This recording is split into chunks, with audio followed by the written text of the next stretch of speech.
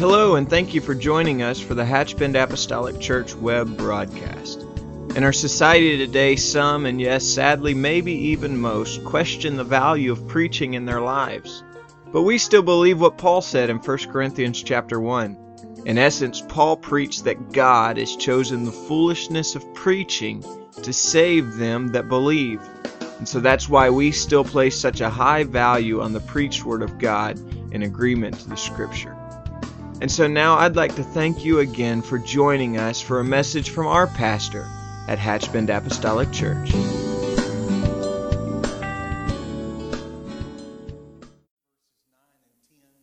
we'll talk about several verses in this passage, and then we'll come back to verses 9 and 10. The Bible says, "Because of his strength will I wait upon thee, for God is my defense." Verse number 10, the Bible says, "The God of mercy shall prevent me. God shall let me see my desire upon mine enemies." The God of mercy shall prevent me. God shall let me see my desire upon mine enemies. I want to speak for just a little while tonight on this subject. Mercy shall prevent me. Mercy shall prevent me. I love you today, Lord. I thank you for the privilege to be here tonight in this pulpit and to preach to such wonderful people. And I pray tonight, Lord, that we'll not just listen with our ear, but with our heart as well. And let your Spirit speak to us tonight expressly in Jesus' name. Amen. And you can be seated. I want to back up just a little bit. I want to consider some of the beginning verses in Psalms 59. The 59th Psalm is one of 9 imprecatory psalms that were written by David. And in these imprecatory psalms or imprecatory prayers, David prays for the judgment of God to come upon his enemies. Now, I know that sort of comes against the grain of what we are often thinking about when we think about the Spirit of the Lord. We more commonly think about praying for mercy and asking God to forgive. But David is praying for the judgment of the Lord to come upon his enemies. And I preached and talked about this back in November of last year about imprecatory prayers, and you may or may not remember that, but that is exactly what David is doing. And I think there are moments and seasons in our lives that it is proper to pray against things that are coming against us. And that's not my subject tonight, but Psalms 59 is just one of those 9 imprecatory psalms. The setting of this particular Psalm 59 is when Saul had sent men to go to the house of David, and they were watching his house, and they were watching his house with the intention of killing him. Now, the details of that story is found in the book of Samuel, 1 Samuel chapter 19. And so we see the actual playing out of that in 1 Samuel 19. But this psalm portrays yet another attempt on the life of David. Saul was, of course, the enemy that is at the center of our story. But Saul would never be able to kill David because God had a divine purpose on the life of David. And so try as he may, there was no hope ever that Saul would be able to kill him. And there's a number of lessons that I think we can glean from this passage. And so with the help of the Lord, I want to just take a few moments, and I want to pull as much of this as we can. And I believe God will help us if we'll just lean in. In verses 1 through 9, we can clearly see that David paints a portrait of the Lord specifically as a deliverer. And to be sure, I believe that God's people can always turn to the Lord in the times of danger, in times of testing, or you fill in the blank. I think we always have a wonderful advocate in the fact that we can turn to the Lord in our time of need. I understand that one of the things that the enemy fights us with is the spirit of shame. Anybody ever felt shame, embarrassment when you went to the altar? And like, well, I remember a song. As a matter of fact, we sing it sometimes, I'm back again, Lord. Here I am right back again. I've never found the judgment of God when I got there, but I've always found the mercy of God when I got there. But it is the enemy's pleasure to keep us at bay and to keep us held hostage by that. But we always should remember that God's people can always turn to Him in our time of testing and peril. I think it's assuring, it certainly is to me, to know that God not just hears my prayer, but God answers my prayer. And there's a lot of things that I could say to you that you could hear, but you couldn't answer. You couldn't do anything to fix the situation. You could hear me out. And I'm thankful for those shoulders to lean on. Thankful for those sounding boards and things of that nature. But I'm glad to serve a God that can hear my prayer and He can do something about my situation. Verses 1 and 2 says things like this. David says, deliver me from my enemies. He says, defend me from them that rise up against me. Deliver me from workers of iniquity. And David went on, this is pretty telling. He said, I want you to save me from bloody men. And so it's pretty telling where David is in this prayer. And he's pulling no punches. There's not a lot of room here to have to read in between the lines. He is saying, deliver me from my enemies. Defend me from those that rise up against me. Deliver me from workers of iniquity. And save me from bloody men. Help me, Lord. Defend me. That means to set me up on high. Put me on dry ground or put me on higher ground. David clearly in many, many places portrayed, and I believe himself pictured the Lord as a fortress or as a high tower.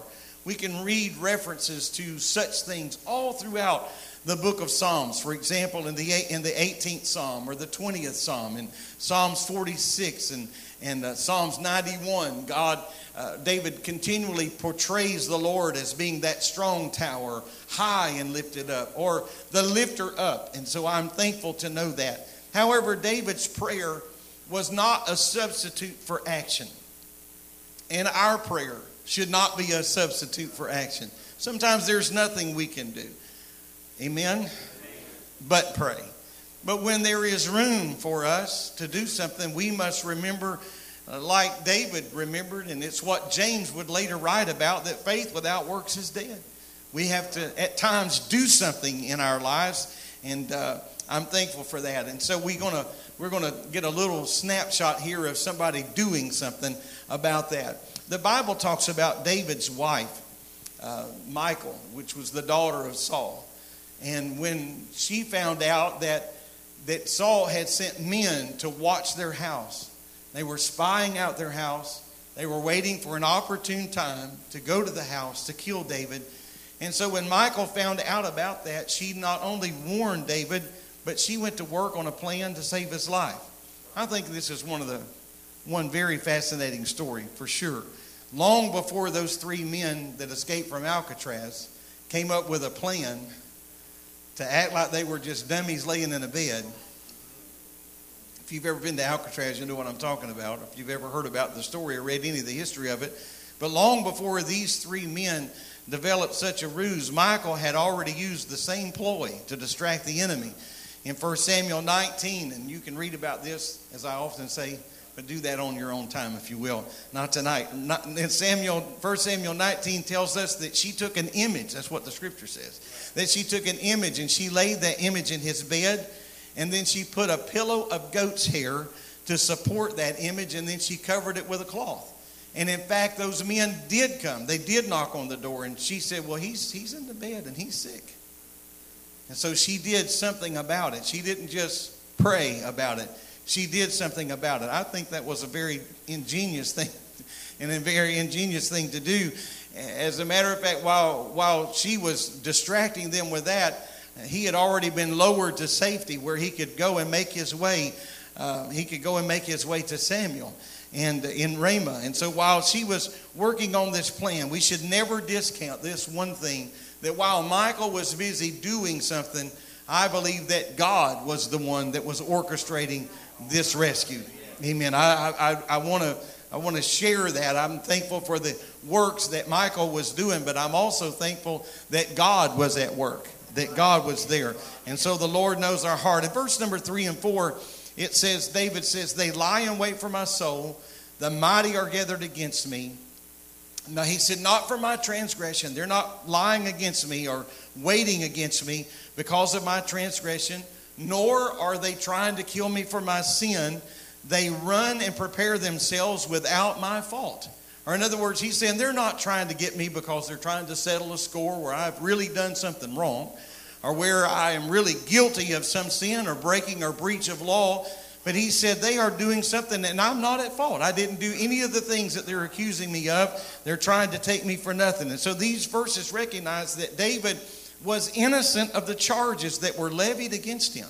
Now, it would be one thing to be jailed or imprisoned for something that you did, to lose your freedom for something that you were guilty of. But statistically, and history proves that there have been several people that have been sent to prison, both male and female, that were innocent of their charges.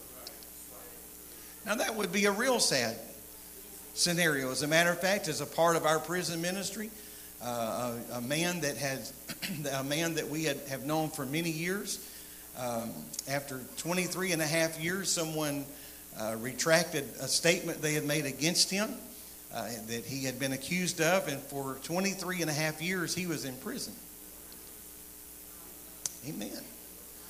And it was I think any 23 and a half years of your life would be important years, but he was a pretty young man when he went to prison.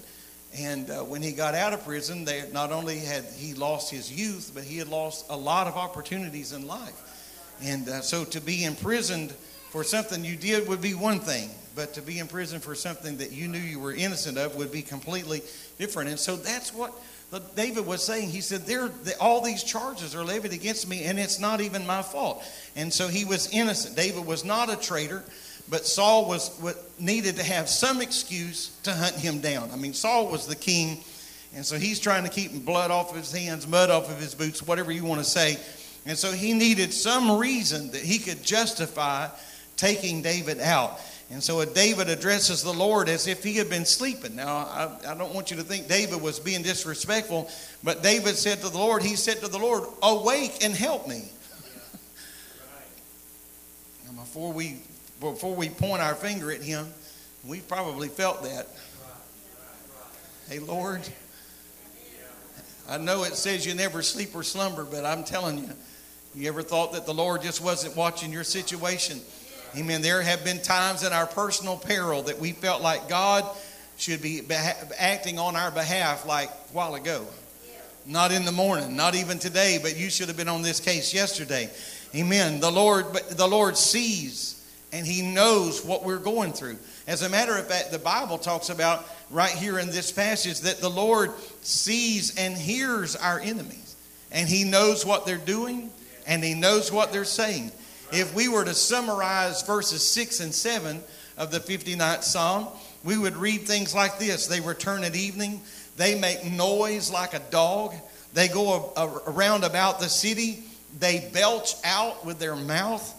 And David said their swords are in their lips.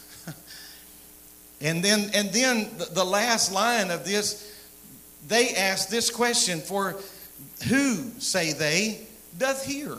We can say whatever we want to say because there's nobody listening. We can make all these railing accusations that we want to make, and who's going to hear anything about this? But I'll tell you that the Lord is listening to what your enemy is saying right now. The Lord is listening to that. And so if the enemy of our soul thinks for one moment that God is not listening to their plan or their plot, they are very sadly mistaken. They may ask the question, who doth hear? But I can assure you that God is listening at this very moment. And if you want to know who's listening, if you want to know who doth hear, that would be the Lord God himself. That's who's hearing and keeping a record. Jehovah is the Lord of the armies, and he can defeat anybody that challenges his will. Amen. David gives a graphic description of Saul's men in verses 6 and 7, and then you can drop down to around verses 12 and in that area.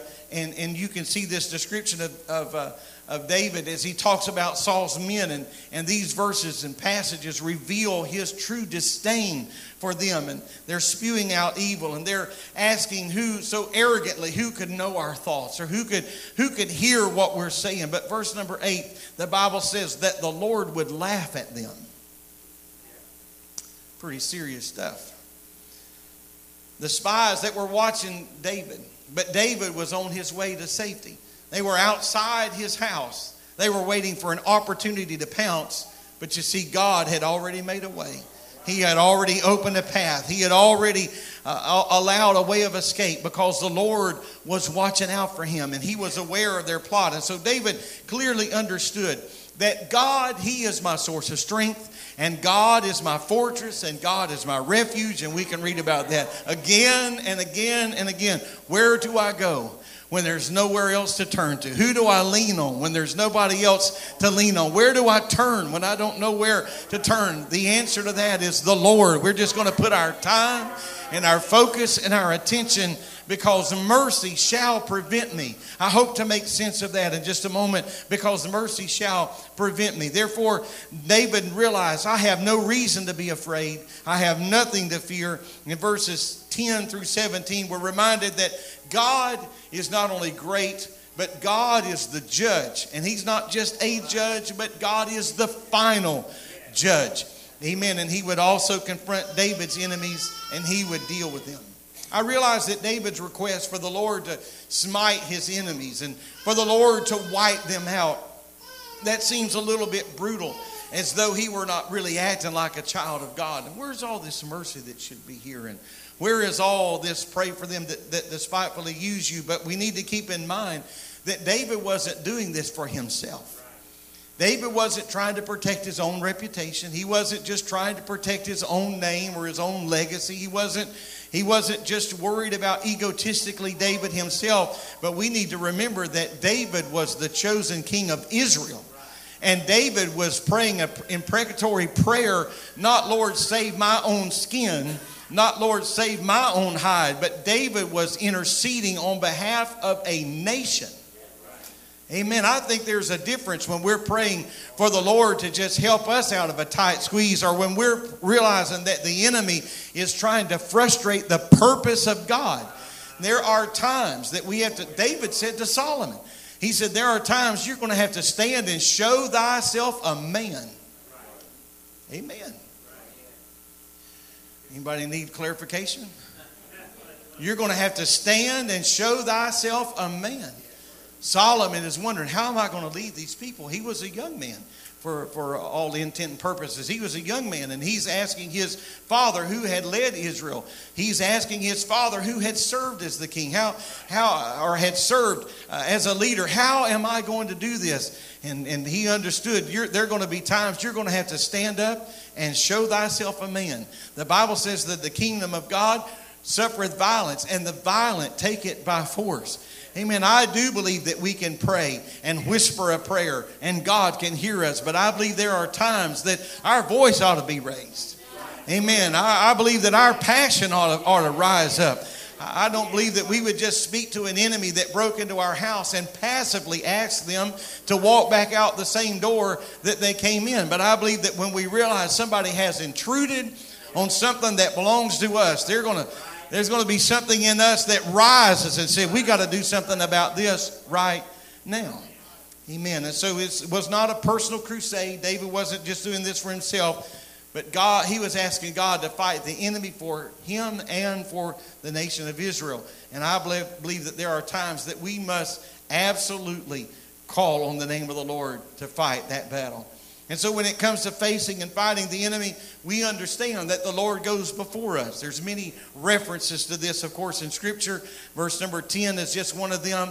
But many times, or multiple times at least, in Isaiah refers to that, and other writers about the Lord being with us. The mercy of the Lord would go before David. And that mercy would not just go before him passively, but the mercy of the Lord went before David to prepare a way of victory for him. Just like when David killed Goliath, the Lord also fights for us. Absolutely, he fights for us. In verses 11 through 13, these passages give us some insight as to how the Lord fights for us. In one place here in the scripture, it says that the Lord fights by scattering our enemy. Amen. We'll weaken them by scattering them. There's a passage of scripture that talks about men that were in the woods fighting. And the Bible just calls it the wood. And the scripture says that there were more lost in the wood than there were lost in the battle. There were more that just got lost and confused and died by just being scattered than they were those that died by the sword. So I'm telling you that there are times that the Lord will not just reach down and squish your enemy like a bug, but He'll just frustrate and scatter the effort of the enemy. Amen. And cause them to wonder, David said. And then he also talks about consuming them. But I believe that the Spirit of the Lord can step into a situation and just break it up. Anybody here ever put I think we use Dawn dishwashing detergent. Dishwashing liquid. And there have been times you might have a pan or a pot you've been cooking in, and you just put one drop of Dawn. You ever seen what happens? And that's what I thought about today. Pardon me for if you think that's too elementary, but that's what I thought about.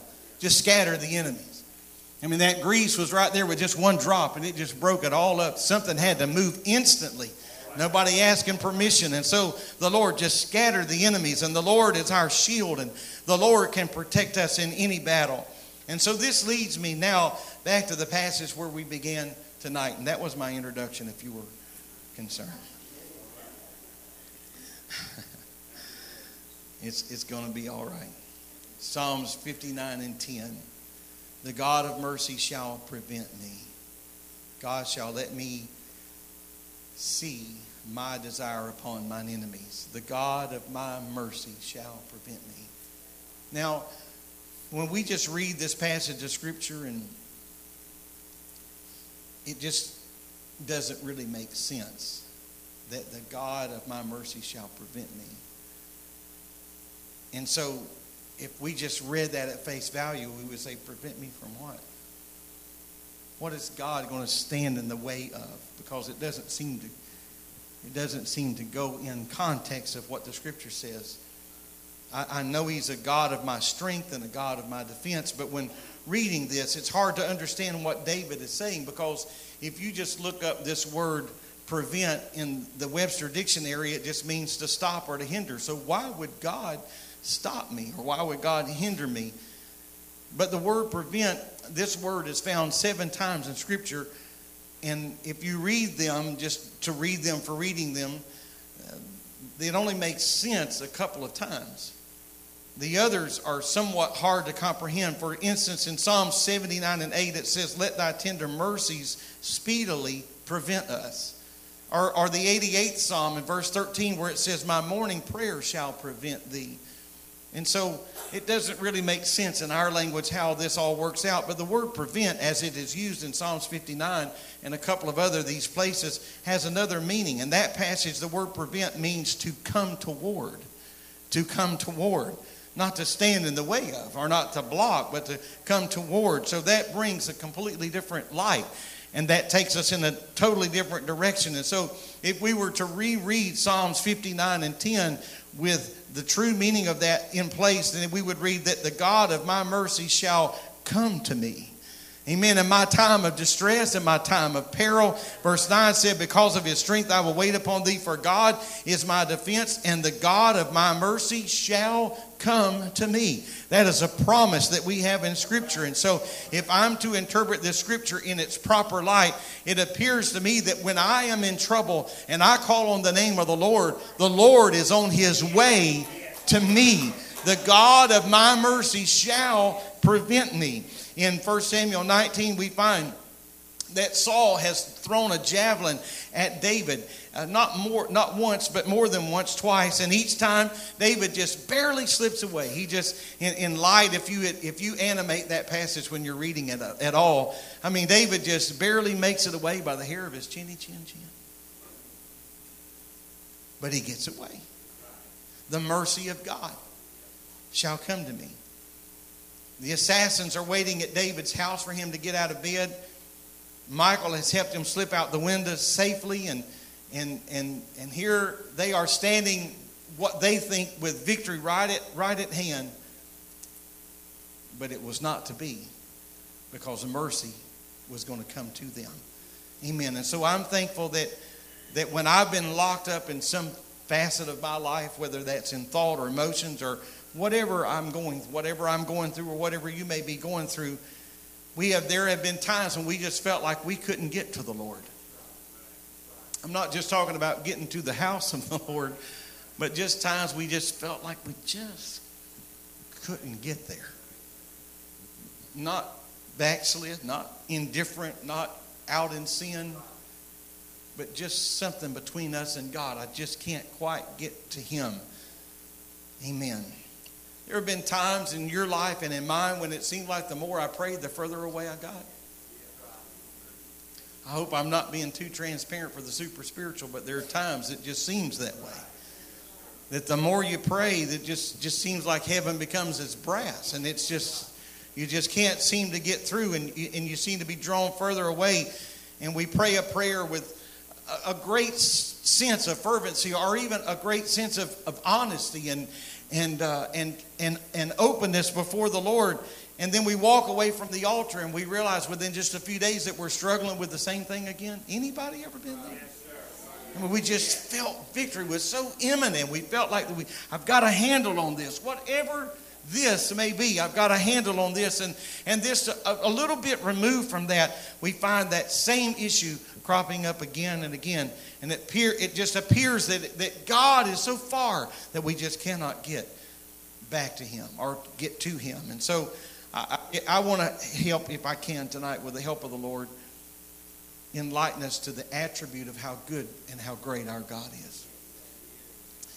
When we are struggling to overcome things in our life, when our enemies are fighting against us and people seek to destroy, when it seems like as though people were laying in wait, and they really were. They were just outside of the door.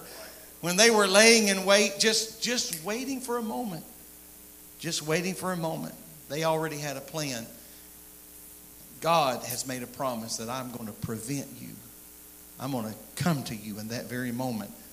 Psalms 9:9 says, the Lord also will be a refuge for the oppressed, a refuge in times of trouble. That is the kind of God that we're serving. Amen. I want to say this in closing, if our musicians would come. And I recently read an article that was written by a pastor. I don't know him. I don't even know if he's of our faith, but I just read an article. And I just want to share a little small excerpt, because it was pretty transparent in his writing about an incident that happened in his life. But I think we could probably all find ourselves here. And so I'm going to quote from this point forward. He said, I was counseling a teenager through a few distressing things that were happening in his life. He was sobbing and telling me what he feared would happen to him and his mother. He said, I've never been one to take the stand that, everything's going to be all right. Especially when he was talking to a young person. He said, for one thing, I think that it shows them little respect to just say, everything's going to be all right. And then he said, in another way, I think it can be a little bit deceitful, because everything may not be all right.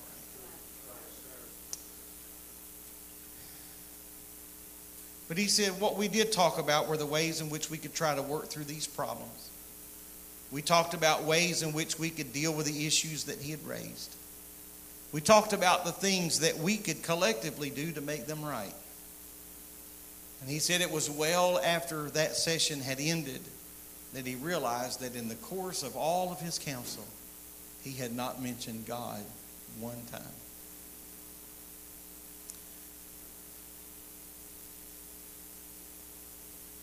You think, well, that's kind of bad. A pastor ought to be talking about the Lord. You'd think that would be his go-to source. But you see, all of us sometimes, if we're not careful, regardless of what title or position we may hold in life, can really be guilty of trying to work it out ourselves, trying to figure out how we can do. He said, I realized that my first thought hadn't been, we should rely on God in this time of trouble. He said, I had not spent time reassuring him that whatever happened, God works for the good of those who love him. I have been trying to work out how we could make the situation right rather than trusting that God would. To be honest with you, I think that we've all been right here, right there. Not because we were pompous and arrogant, not because we didn't think God was adequate enough for our situation or for our circumstance, but just that we are human, and our first response is to just say, let me fix this. Let me try to take care of this. But David said, in his time of peril, mercy shall come to me. Amen. Mercy shall come to me. And so I think what a great conclusion that we find in Psalms 59. This would be a great mantra for all of us. David uses it twice in this 59th Psalm. In verse 9, he says, because of his strength will I wait upon thee, for God is my defense. That was part of my text. But in verse number 17, David also said, unto thee, O my strength, will I sing, for God is my defense and the God of my mercy. I just feel like the Lord wants to remind us tonight that in our lowest time, in our lowest season, that mercy can come to us. Amen. Let's stand. So, well, I can't get to him. I just don't feel like I'm getting through. Well, that's all right.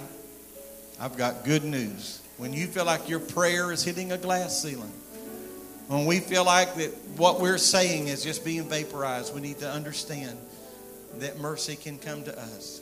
Amen. Can we just magnify the Lord together in this house? Can we just worship him as we close our service with this song tonight? And thank you, Jesus. I thank you, Jesus.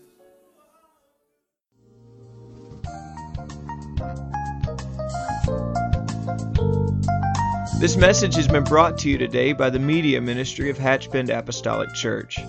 We pray that it's ministered to you in some way, and we'd like to take this opportunity to invite you to join us in service here at Hatchbend Apostolic. Our Sunday services begin at 10 a.m. and our Wednesday night service at 7:30 p.m. For any more information or to speak with our ministry staff, please feel free to call our church office at 386-935-2806, or you can visit the contact link here on our website. Again, thank you for listening, and we pray God's richest blessings on you and your family.